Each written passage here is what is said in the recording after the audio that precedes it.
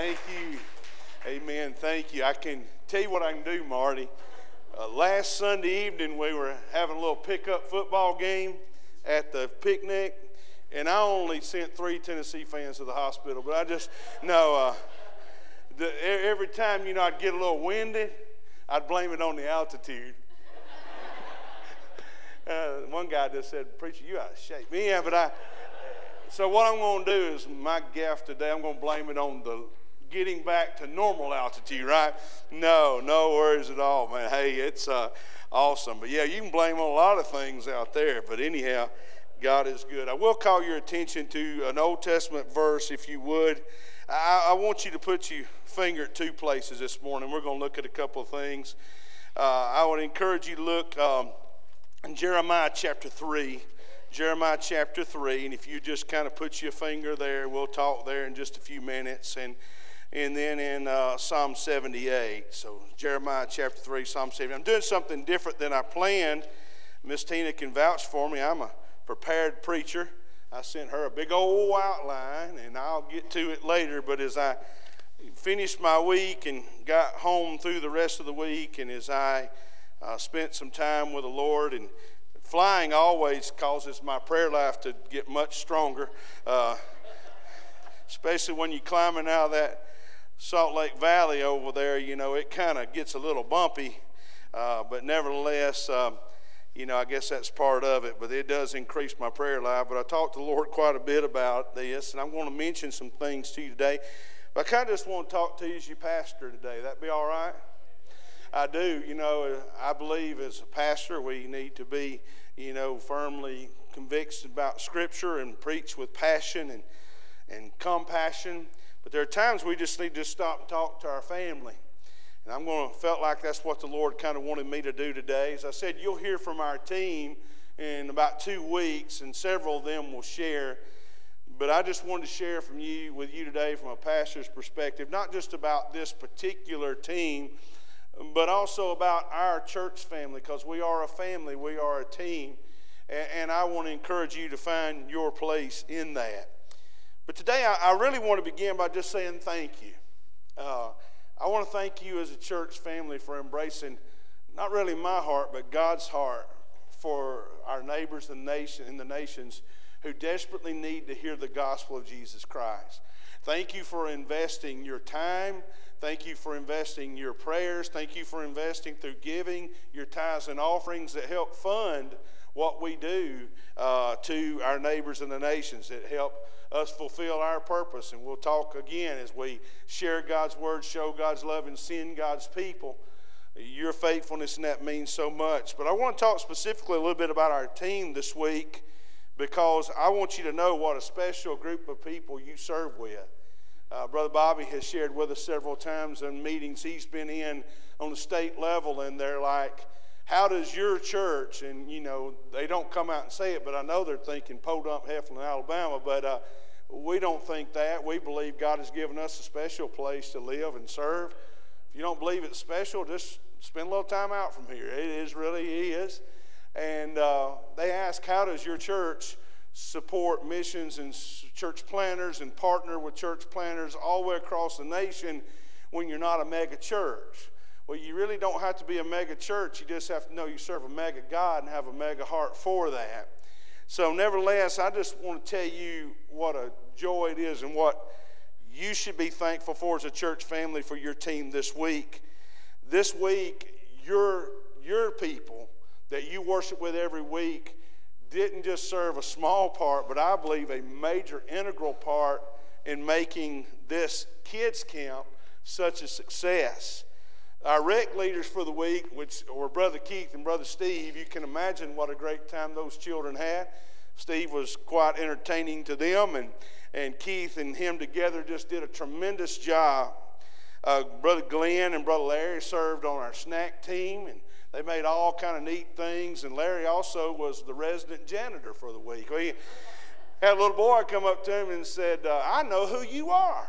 And he said, you do? He said, well, who am I? He said, you're the janitor. So anyhow, he did a tremendous job there. I want to say this about, we call it story time. Bible study time, whatever we call it here. We call it story time there. And Miss Carrie and Miss Misty really just pitched it up, hit it over the fence. I mean, your church, you need to know this, from your church, we're responsible for teaching the gospel to those children this week. I mean, exclusively, your church did that every day. Miss Carla did crafts like a champ. You can only imagine that Carla would have been in crafts, and she did that. Miss Christie helped with taking pictures and just floating with the administrators and helping them with whatever they needed. Our crew leaders this week, Miss Donna, Miss Megan, Mr. Nathan. Where's Nate at? Right here. Nate, 7th grader, was a crew leader this week. Miss Jana, and of course Angie and myself served as crew leaders as well. And then Miss Emma Grace, now affectionately known as Emma G, was a 5th grade camper this week. So we had 15 total there. So I wanted you to know what your people were a part of. I didn't just want to talk, generally. I want to be specific about that. But after about 8 days at 5,000 feet above sea level and 0 humidity, y'all wanting to pack up today, ain't you, right? I say 0. It was a little bit, but it was so minimal you couldn't tell it. I'd been there in the spring, but never been there in the summer. And even though it was hot, it didn't feel like hot here. We quickly noticed the difference when we landed back in Atlanta and began that walk up the sky tunnel. We knew that humidity had returned to the earth, and we did. But I want to say to you, we had a lot of fun. We had a lot of laughs. And I told Brother Mark in Sunday school this morning, my teacher, I said, Mark, I already know what you and your sisters need to come together and buy you Daddy for Christmas. I said, you need to buy him one of those fancy cappuccino machines because he emptied it out at the hotel. I mean, he did. I found what Brother Larry's weakness is. It's cappuccino. And he likes ice cream too, but now cappuccino. And I also learned some other things about our team. They learned some things about me that I have multiple knives. But I learned that Misty Cobb is the only person I've ever met that ever asked to speak to the chef at Del Taco. That's the only person I did. She wanted to know what degree angle they were cutting the tomatoes at. No, I'm just kidding. She's a good sport, but we did let her order first, and from now on she will order last. But I did, and like I said, we realized that they don't take lightly sharp objects in your carry-on bag. I did. But the Lord has really spoke to my heart today to speak to you about this mission, and not just this particular one that's behind us, but what is ahead of us. There were some experiences we had this week that were different from my first trip there. Bobby asked me the differences, and one of the things I noticed is that there is a greater degree of homelessness in the Salt Lake City area than there was 4 years ago. There is an increased amount of traffic coming out of the suburbs because you need to know our church planters in Harriman were at 54,000 people 4 years ago, and in 4 years that city has grown to 65,000, not counting the growth of the surrounding suburban areas. We learned real quickly that the t-shirts we wore and our accent gave us lots of opportunities to talk to people. Every time I'd say y'all, I encountered somebody who didn't know what y'all meant, or I encountered somebody that had moved there from the south that said, please talk to me, you are my people. So we did.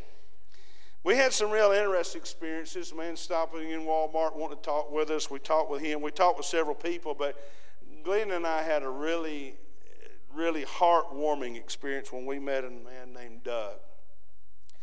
We met him on Monday morning, and Doug came into the hotel breakfast area, which was our favorite spot. And of course, Larry was at the cappuccino machine. But anyhow, we were talking with Doug, and he said, gentlemen, he said, the Lord woke me up during the night, and I began to pray, and my wife began to pray. And he said, the Lord told me that I want you to invest in a ministry tomorrow morning. But he said, I didn't know what that ministry was or who it was. And he said, as we sat there and ate a little breakfast, drank some coffee, he heard us talking about our day ahead and our week ahead.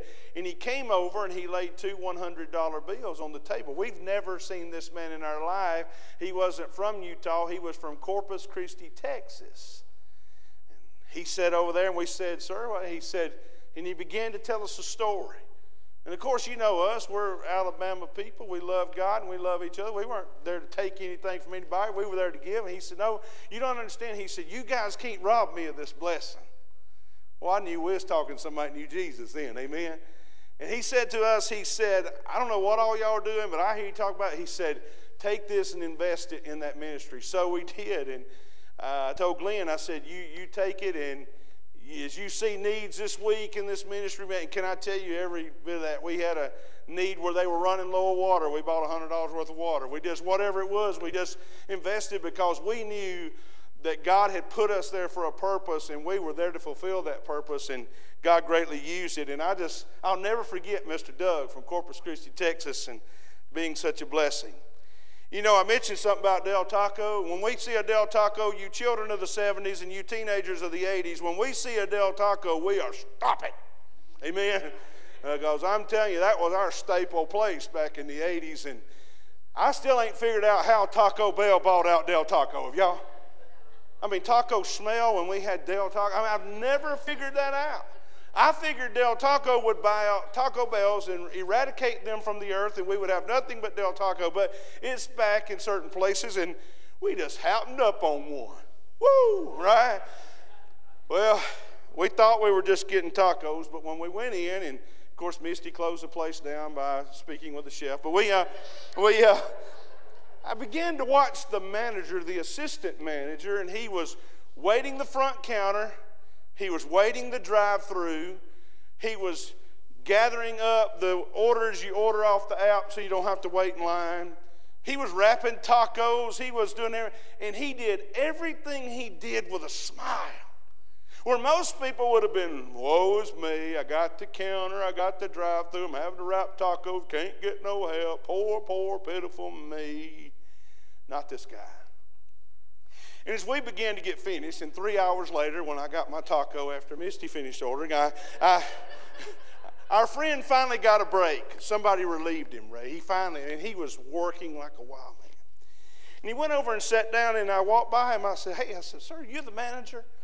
He said, well, no, I'm the assistant manager. And I said, well, hey, I said, I just want you to know, man, I really appreciate you.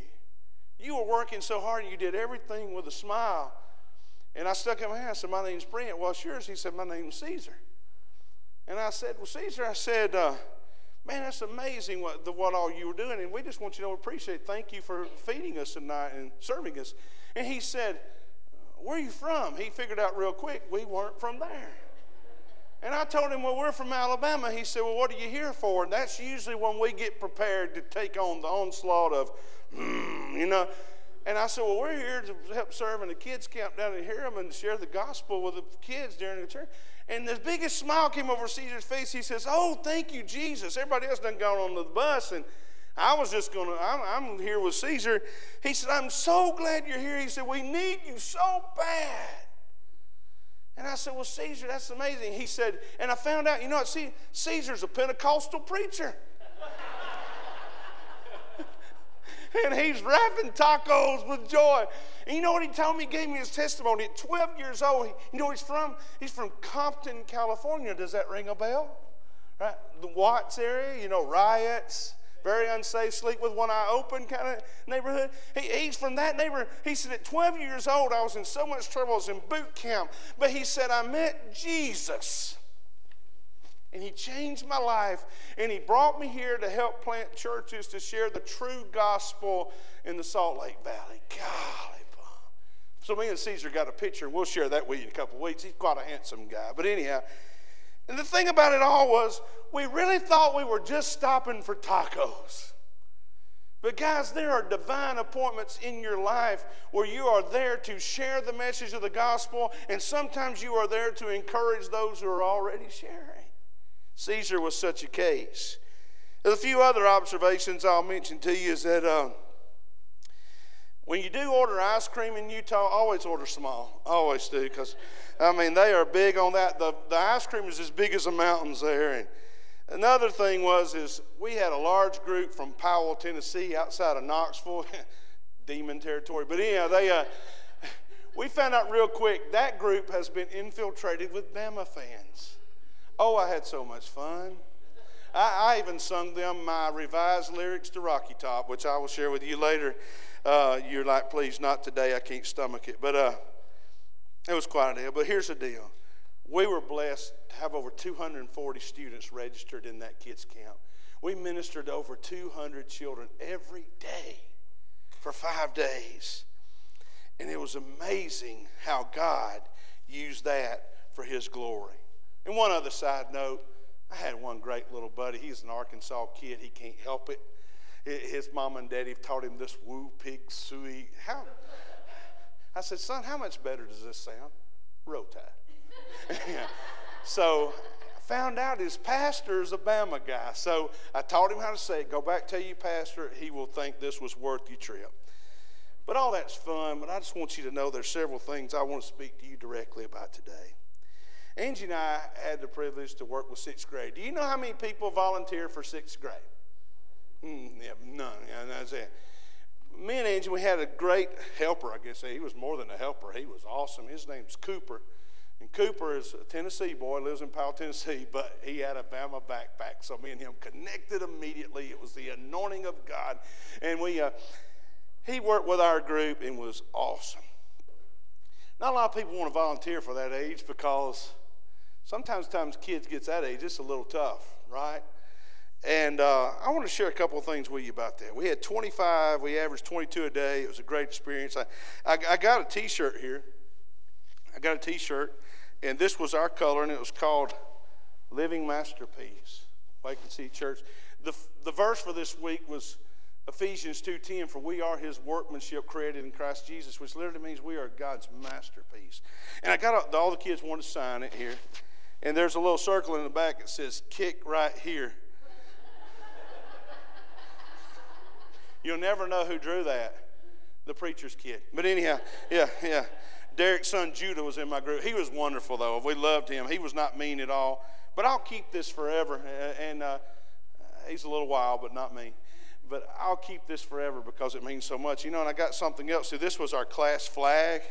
How many of y'all woke up this morning singing Spark Studio Rain? Yeah, you did. We only heard it 7,000 times. That same group of kids signed our little sign. We had a stick on it. We walked it around, and we had a big time. So I kind of taught them some little chants and cheers and stuff because if you have 6th graders, you're going to have to keep them engaged. If you don't keep them engaged, they can travel off on you real quick. And so we taught them a little cheer, and I got a little guy in the front. We're going to share this in just a second. The little guy in the front there, his name's Jackson. He's the shortest 6th grader in Utah, I think. Jackson fell last year and busted his head open, so this year we kept him off the rails. And Jackson was our group leader on Friday, and he was so excited to be the leader.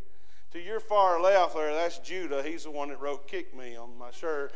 And, of course, you see Miss Angie, and this is Cooper in the other pink shirt. And we had sweet little kids, and we taught them a little cheer because they wrote on our card that 6th grade was the best. So we taught them a little cheer, and I added a little something to it. And Steve, have you got that ready for us? Fire off when you're ready. Here in 6th grade at Kids Camp, Awaken City Church, Harriman, Utah, July 1st, 2022. Jackson is our leader today. And we're going to let you know our cheer for the week. Ready? 6th grade is the best. 6th grade is the best. 6th grade is the best. One more time. 6th grade is the best. 3 claps and a Ric Flair. Woo! All right.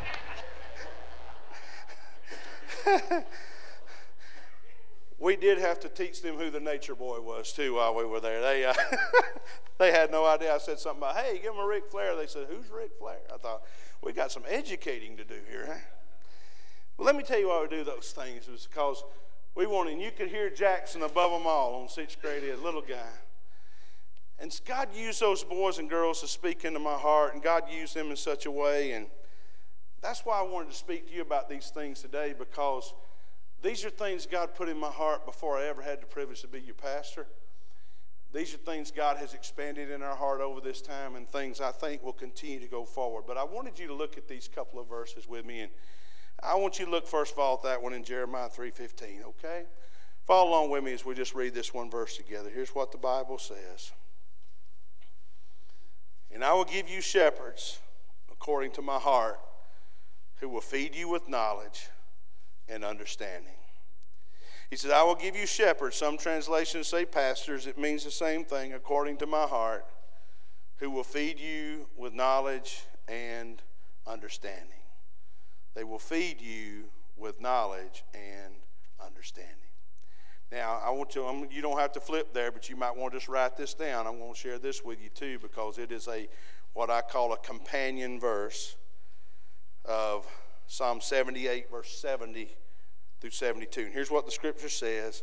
Speaking of God, he also chose David, his servant, and took him from the sheepfolds, from following the ewes that had young. He brought him to shepherd Jacob, his people, and Israel, his inheritance. So David shepherded them according to the integrity of his heart, and guided them by the skillfulness of his hand. Let me just share a few things with you from these verses, and then I want to make some observations, and then I want to issue a challenge from God's heart to you. What I want you to know, in Jeremiah 3:15, we found that he put shepherds and pastors in place, and here was the purpose: to feed them with knowledge and understanding. To take the Word of God, embrace it, take it into his heart, so that God could speak through his heart into the people, that they would be fed with knowledge and understanding. Sometimes when you look at a group we had up here on the screen a minute ago of those 25 sixth graders, you say, well, that's just 25 little old kids. 25 little old kids in a part of the world where the gospel is not readily available. There's a false gospel that's very available, but the true gospel is difficult for them to discern, because they have been so embedded in just with the false gospel. But when you look at them and you see, and I talk to kids whose daddies were brain surgeons, whose daddies were very successful people. We worked in 2 schools where the principals and most of the faculty are graduates of BYU or affiliated with the Mormon Church. We were blessed to be a part of one school who one of the kindergarten teachers is one of the founding members of Awaken City, who this past year was chosen as Teacher of the Year. A Bible-believing evangelical chosen as Teacher of the Year in deeply rooted Mormon country is a big deal. I'm telling you, when we talk about those things, we have to feed with the knowledge and understanding. Is you can't look at those kids as just little kids. You must look at them as people who need Jesus. And I'll tell you, sometimes that's a challenge. It really is. But he talked about that in Jeremiah. And when he spoke of David, he talked about David at a very specific time in the history of Israel, because David was chosen as a child to deliver a nation, and also he was chosen and taken from the sheepfolds because God had a purpose for his life. When you look at those little boys, sometimes you may just see shepherd boys, but God may see some kings. One little boy's in my group, I am convinced that God will call him to ministry someday, because he has such a heart for the gospel and such compassion for other people. He said this in verse 72, that David, when he shepherded the people, he did not shepherd them with arrogance or some sort of attitude that he was above them. Amen? He did not do that. He shepherded them according to the integrity of his heart. How did he lead? He led with integrity. He had these things in his life that God had put within him that he modeled for the others. He not only led with integrity, but he guided them with skillful hands. It wasn't a skill that he had in and of himself, but it was a gift that God gave him. And I want to say this to you today too.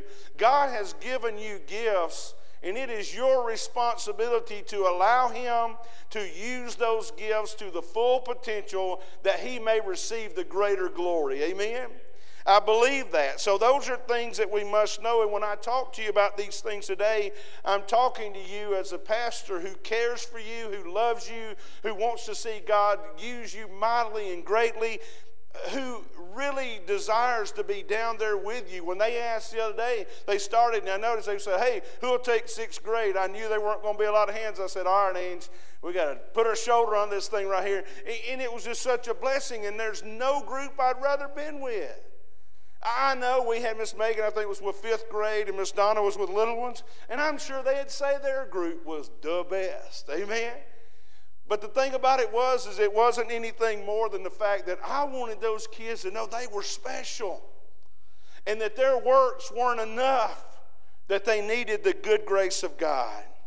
So it brings us back to our core purposes that we talk about quite a bit. We're here to share God's words, show God's love, and send God's people. We are here to talk about the message. We are here to be involved in the ministry. I'll get that in a little bit, no problem.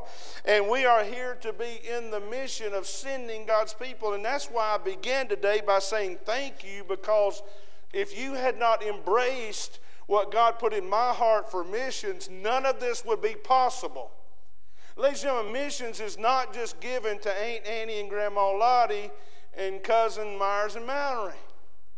That is a part of missions, but it is not the end of missions. It is a way to give to those we do not know, but there is something special about sending the people from your pew that you worship with every week.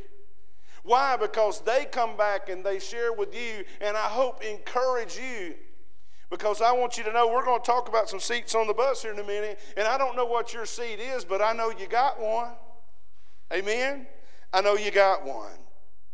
I shared on Wednesday night, before we went to Utah, something I had read recently that just really stirred my heart. I've been reading this book called Canoeing the Mountains. It was about leadership in uncharted territories and Christian ministry. And it was written before the pandemic because, boy, this is even more true in the pandemic coming out of wherever we are now. Who knows? We're in one of those little roller coaster loops. Who knows?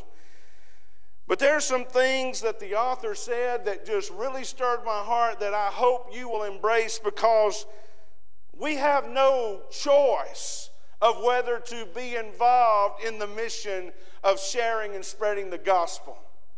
As a follower of Jesus Christ, you have crossed the line. You are no longer your own. You have died to yourself. You have been bought with a price. And the Great Commission is not optional for the local church.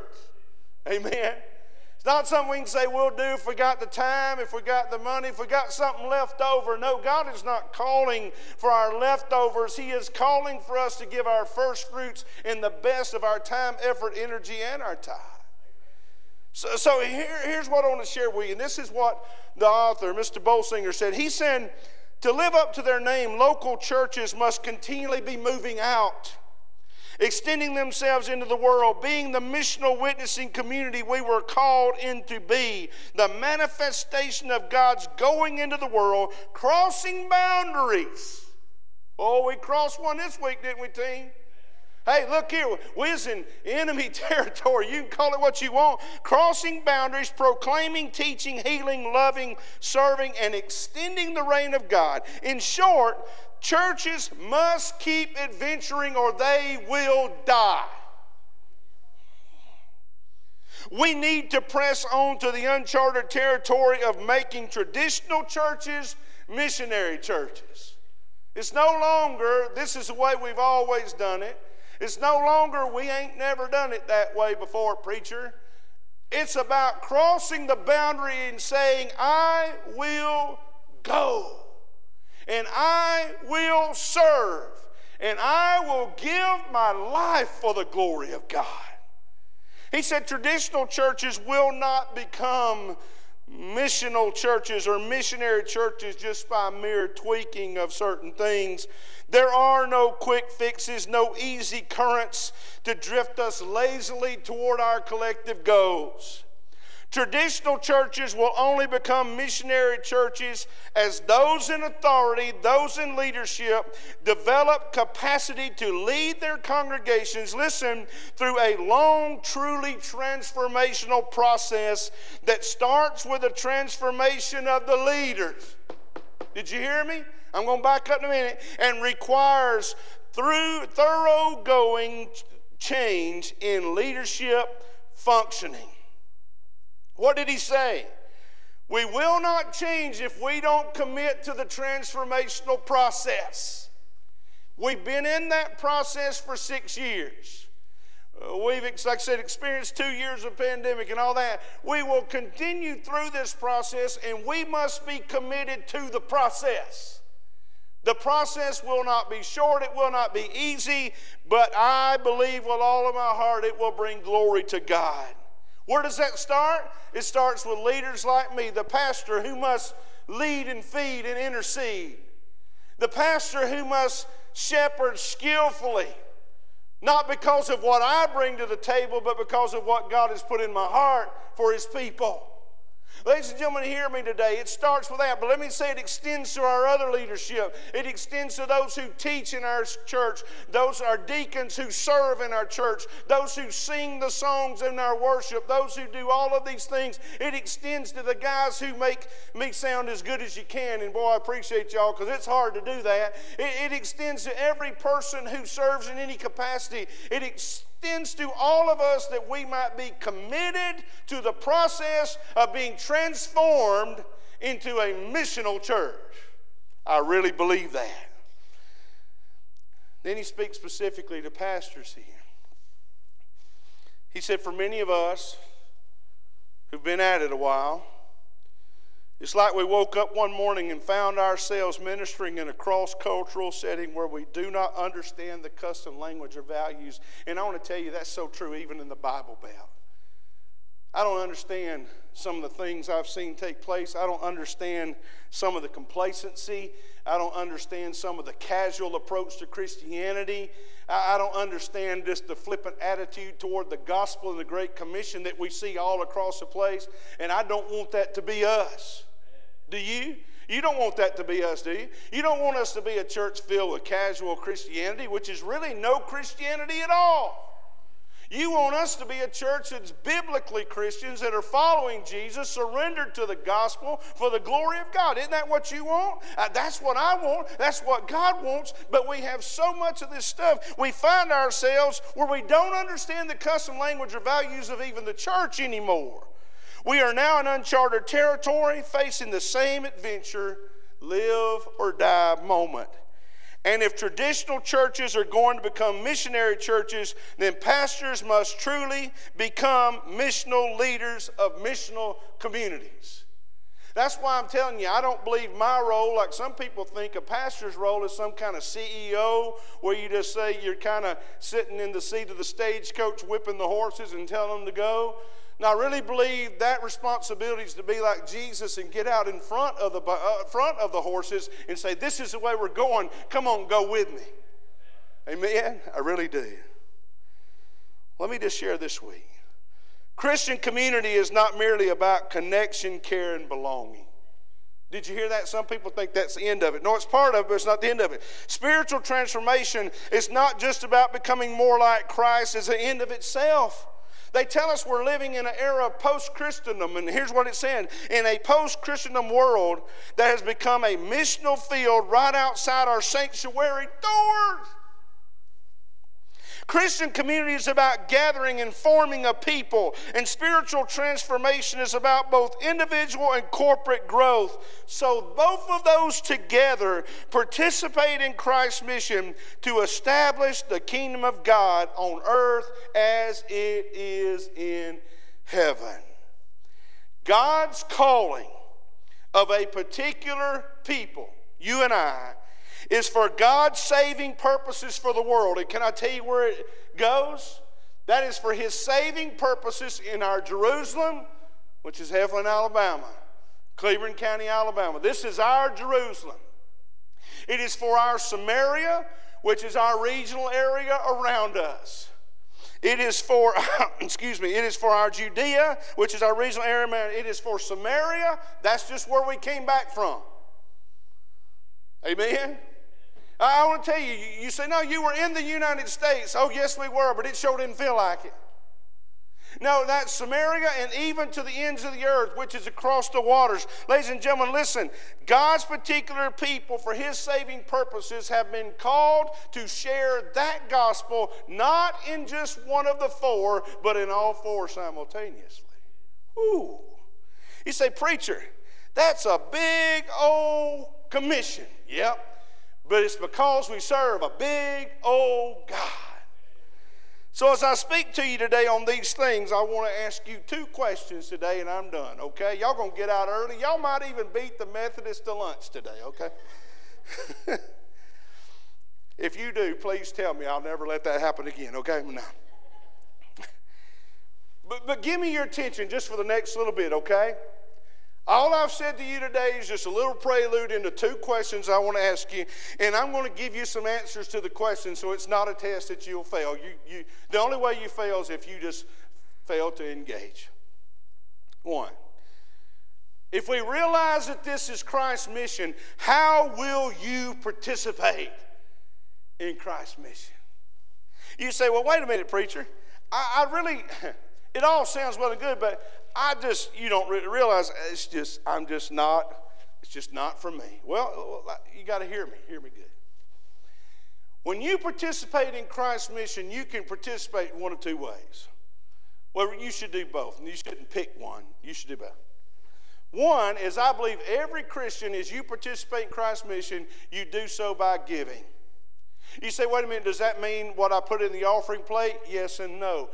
You should participate through giving your tithes and offerings because they're holy unto the Lord. The Bible commands us to do so, and there should be no ifs, ands, or buts about it. But that's not the end of it. When you participate in giving, God is asking you to give your total self and everything he's entrusted you to him for his glory. How do we know that? The Apostle Paul is a wonderful example. He said this, that he died daily. I mean, he died unto himself daily. He said in Galatians 2:20 that he is crucified with Christ. Over and over and over, he tells us, Galatians 6:14, he tells us, but God forbid that I should glory except in the cross of Jesus Christ. He had nothing to boast of. He tells us, as we learned at Kids Camp this week in Ephesians 2, that it's by grace through faith that we say that, not of ourselves, not of works, lest any man should boast. We have nothing to glory in. And Paul makes it very clear that he wants us to give our total self. Let me ask you today, what are you holding back in and of yourself? Giftedness that God has placed within you that you have refused to be used for the glory of God, either because you have got too much pride or you're just not concerned enough. There's a second one. You participate in Christ's mission by giving, but you also participate by going. Now let me tell you this about going. That going may involve going across the street. That going may be involved going to the next town. That going may be in your neighborhood, or that going may be something that makes you uncomfortable, like me flying an airplane. I don't care how many times I do it, I still don't like it, do y'all? Some people say, I love flying, it's just wonderful. I don't know about you, but it's kind of one of those things that if you're on that airplane, you're flying at, you got that little screen. We were only 37,000 feet in the air yesterday, traveling at 542 miles an hour in a vehicle that I had no idea how to operate. But when he says, seat belts, please, that flight attendant goes over and buckles up, do you know what that means? It's finna get bumpy. And when it starts bumping and a couple of times, all this kind of stuff, and you know what I didn't do? I didn't say, all right, here's my boarding pass. I'm tired of this ride. I'm tearing it up. Let me off. You know what I had to do? I had to trust the pilot.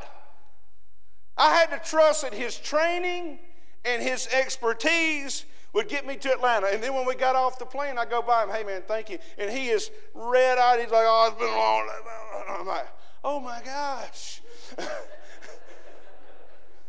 I mean, I always look at them when I get on. Hey, man, y'all rested well? You and Mama getting along all right at the house? I just, No, your going may involve a lot of different things, but here's the deal. You ought to be willing to go wherever God sends you, however he chooses. And we talked about seat on the bus. Here's what I shared with one of the gentlemen from Tennessee this week. He said that he and his family had considered making the move to Utah to plant their family and help with the church plant. They decided after a period of time that that was not God's will for their life. And you know what I said to him? That is nothing to be ashamed of. Did y'all hear me?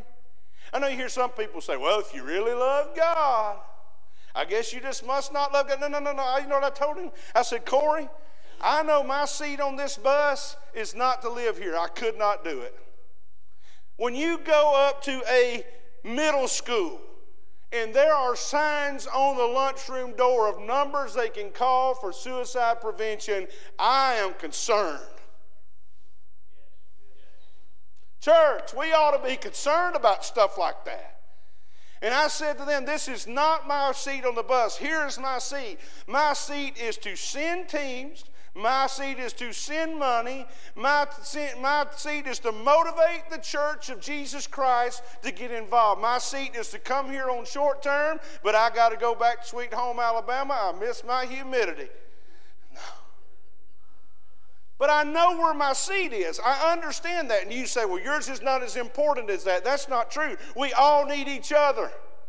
So you're here in this church, you say, look, I enjoyed going. I couldn't stay there. That's fine. If you're in this church and God calls you there, that's great. But whatever God does, make sure you're willing to give and go. Give yourself for the glory of God and go wherever he sends you. So that's one question, and I got one more. And that is this. Not just will you participate, but what is your place? Well, here's things you need to know, and I'm kind of led into it with what I just said. I know that our place and your place that you must understand is that we must be in the place of serving and we must be in the place of sending. Can I tell you this, church? Do you know how many more areas in this country need church planters just like they do in Utah? And I know you're saying, preacher, you're crazy. You're nuts if you think this is all we can do. We can't do any more. This is just too much. No. Listen here. If we do, we start limiting God's ability to use us, and we start measuring our worth by ourselves instead of letting him measure it. But you do this by serving and sending. I gave you a list of how your people serve this week. Can I tell you? There are people from Harrison, Arkansas, and Powell, Tennessee. I mean, they brought probably 15 teenagers from Powell, Tennessee, and I'll tell you right now, if we hadn't had them, we'd have been sunk. There were some that had to work one-on-one with special needs children, and there was one girl I know, she probably had 40 million bruises on her because she had a special needs child that started out the week mean and ugly and hitting and kicking and punching, and by about Wednesday, she loved him so much that now he was hugging her. God is good. But what I'm saying to you is we saw people there lead worship. We saw people there do skits. We saw people get involved in everything. You know why? Because they cared. We had one group that drove 21 hours, heaven forbid, 21 hours to get there. You know what that is? That's a sacrifice. And if you're going to be used for the glory of God, you're going to have to be willing to sacrifice. I remember when I was in 8th grade, they taught a class, I don't even think they teach it anymore, it's called civics. And in civics, it was usually taught by a coach. Mine was taught, tell them we'll be there in just a minute. All right, yeah. And we had a very colorful coach that taught us, and to say the least. But yeah, I don't remember learning a whole lot, but I remember learning the preamble. Did y'all ever have to recite the preamble? But I really didn't learn it from my coach. I learned it from Schoolhouse Rock. Y'all remember? We the people, in order to form a more perfect union, establish justice, ensure domestic tranquility, provide for the common defense, promote the general welfare, and secure the blessings of liberty for ourselves and our posterity. Do ordain and establish this Constitution for the United States of America. Y'all were impressed, right? Look at her, Nate. Nate, you know what? You're gonna go. You're gonna see your buddies next week. So I'll tell you what, our preacher, he can sing the preamble. Right? Kind of like this little girl one time. She went home and put on her social media after church. She said, "You know, you're in a cool church when the pastor says, 'Come at me, bro.'" yeah. Well, why did I tell you that? July 4th is tomorrow.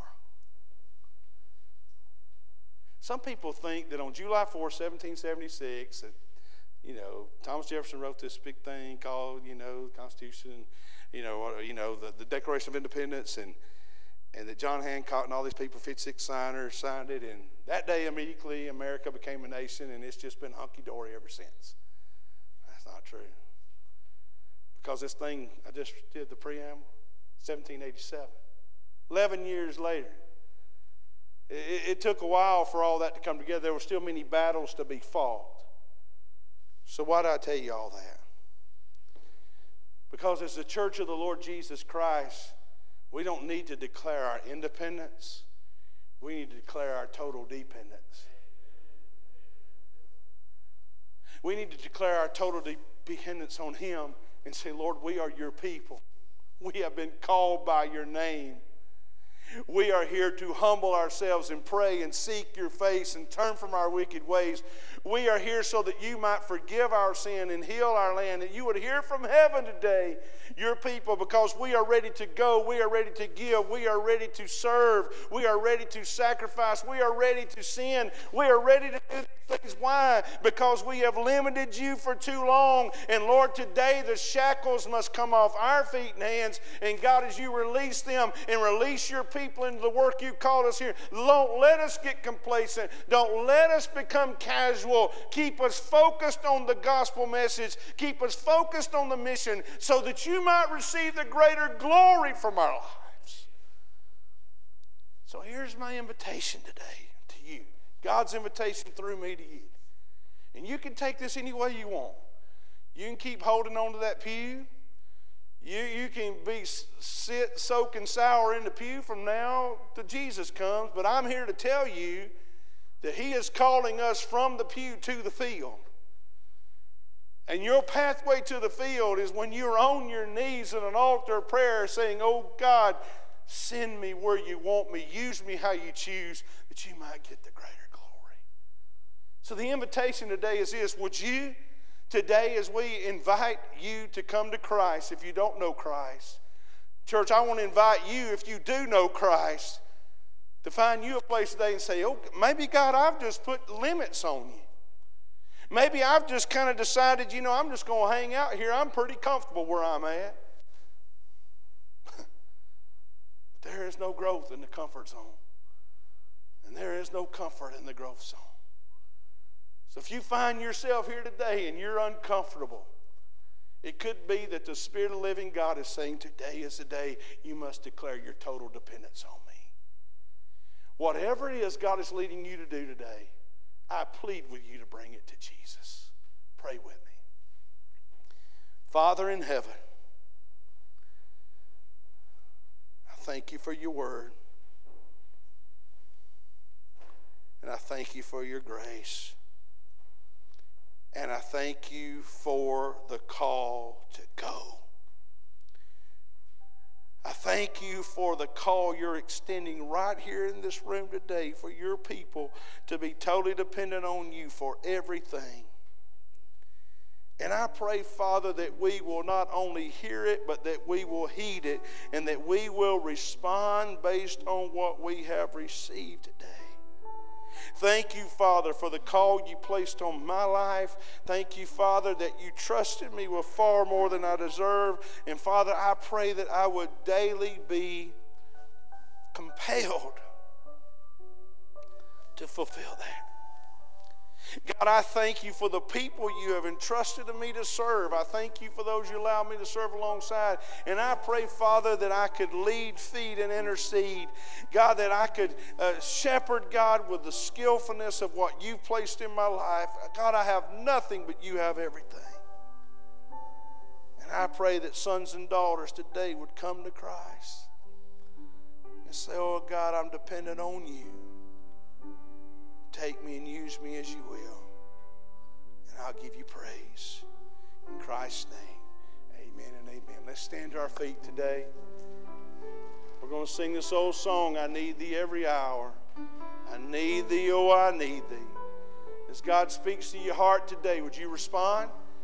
And whatever God leads you to do today, we'll be here to meet you. Marty, you lead us when you're ready. I need thee every hour, most gracious Lord.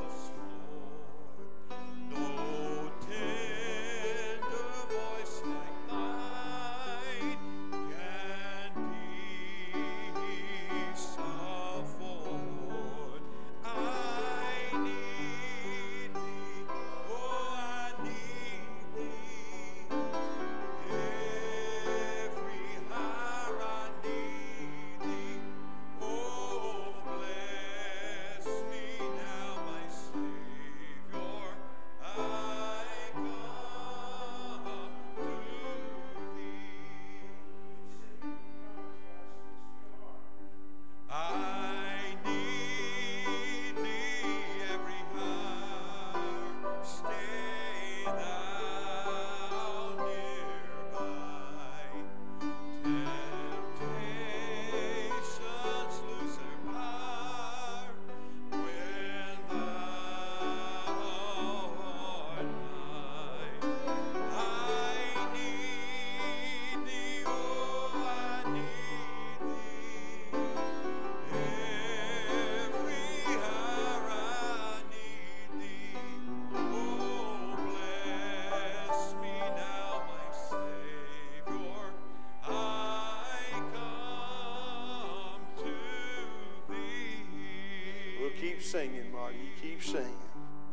On the last, I need thee every hour, most holy one, most holy one. Oh, make me thine indeed, thy blessed Son. I need thee, oh, I need thee. Every hour I need thee. Oh, bless me now, my Savior. I come to thee. Sing that chorus with Marty. Sing it when you're ready, Marty. I need thee, oh, I need thee. Every hour I need thee. Oh, bless me now, my Savior. I come to thee. Amen. Let's sing that chorus once more. And here's what I want to ask you to do, church. I want you to sing it like it's the last time you're ever going to sing it, because it might be. And I want you to sing it like you're about to enter the very throne room of God, spend eternity in glory with Him. And I want you to sing it like you really mean it from your heart, from your toenails to the top of your head. Let's sing this chorus. Marty, you lead us when you're ready. Sing it without music, the first part. Lift our voice to Jesus. I need thee, oh, I need thee. Every hour I need thee. Oh, bless me now, my Savior. I come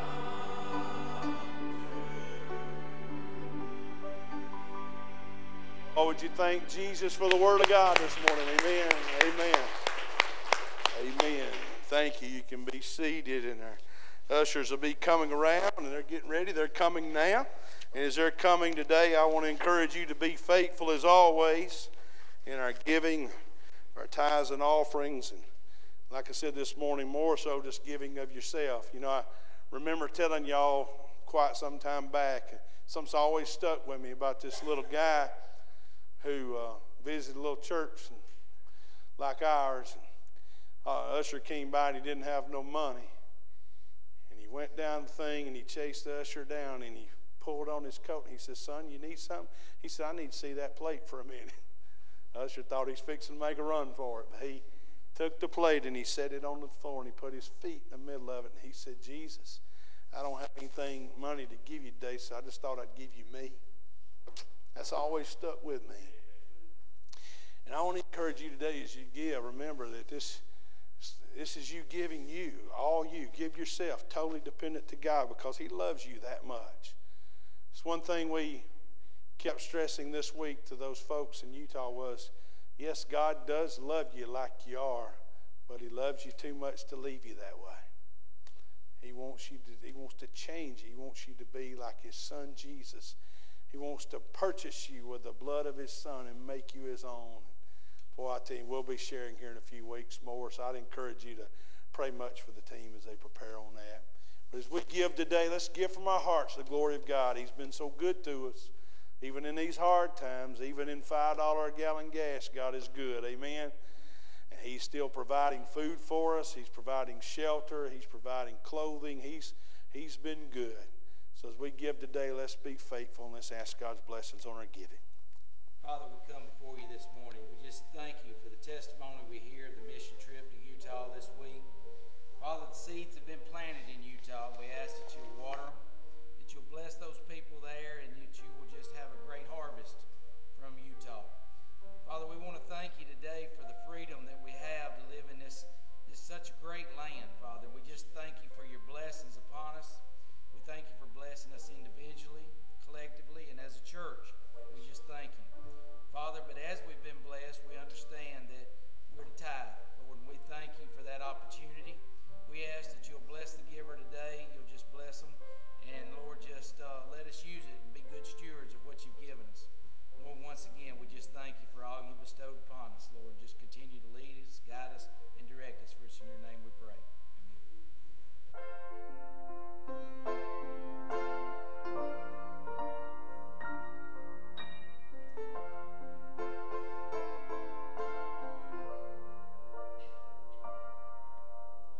Tomorrow all the things were gone I'd worked for all my life, and I had to start again with just my children and my wife.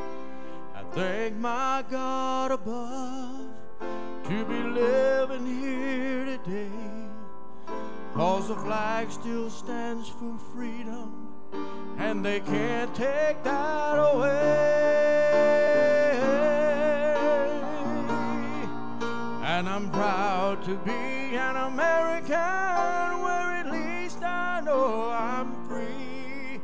And I won't forget the man who died, who gave that right to me. And I gladly stand up next to you and defend her still today. 'Cause there ain't no doubt I love this land. God bless the USA.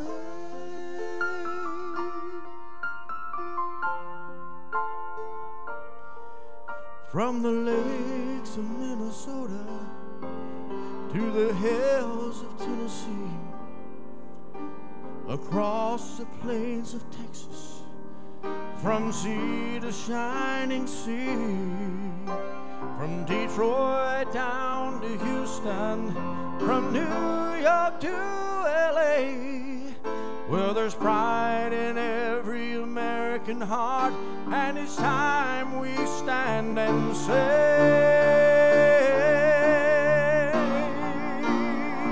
sing with me, I'm proud to be an American, where at least I know I'm free. And I won't forget the man who died, who gave that right to me. And I gladly stand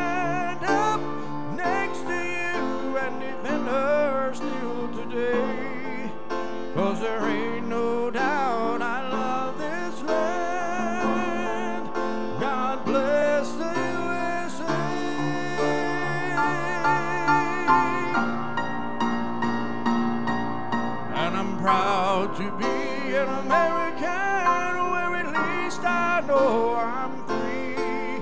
And I won't forget the man who died, who gave that right to me. And I'll gladly stand up next to you and defend her still today. 'Cause there ain't no doubt I love this land. God bless the USA.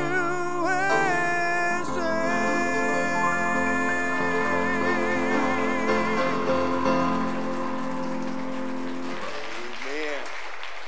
Amen. Hey, just remain standing if you will. Every time I hear that song, I remember the first time I heard it. I was this spring of 1984, I was a 7th grader at high school here, and it was when that song was brand new. I was on my way in, Dwayne was on his way out. So I remember, you remember them playing that at awards day, the very first day, when it first came out, and I remember the thoughts of how, that God would let us be Americans. He didn't have to do that. Amen. And we got our problems, still the greatest country on the face of the earth. But I want you to know we need God to heal our land. But as we pray for him to heal our land, we give thanks for him giving us the wonderful gift of living and growing up in this country. Amen. Thank you, Keith. Appreciate it. I rode with Keith all week this week, and he's so glad I'm not riding with him this week. I can tell. I tell you what, but he's good. Everybody did great. And I'm just thankful. But thank you for that. This Wednesday, we're off this Wednesday night for the holiday, so nothing here Wednesday night. And then we'll be back next Wednesday on regular schedule. But hey, pray much this week. Have a great holiday. Know I'm praying for you. Pray much for families in our church that are dealing with all sorts of stuff still. While I was away, my dad spent the whole week in the hospital. My daughter Brooke had to deal with him, and she's so glad I'm home. But anyhow, so we had but it's getting better. But I just want you to know I love you, church. And when I tell you every week that I love you and there's nothing you can do about it, I mean it. And I do love you. There's absolutely nothing you can do about it. And I look forward to a great week. Pray much for the coming week. And just know your love. Marty's going to sing us out, and I'm going to go around front to meet you on your way out. So, Marty, when you're...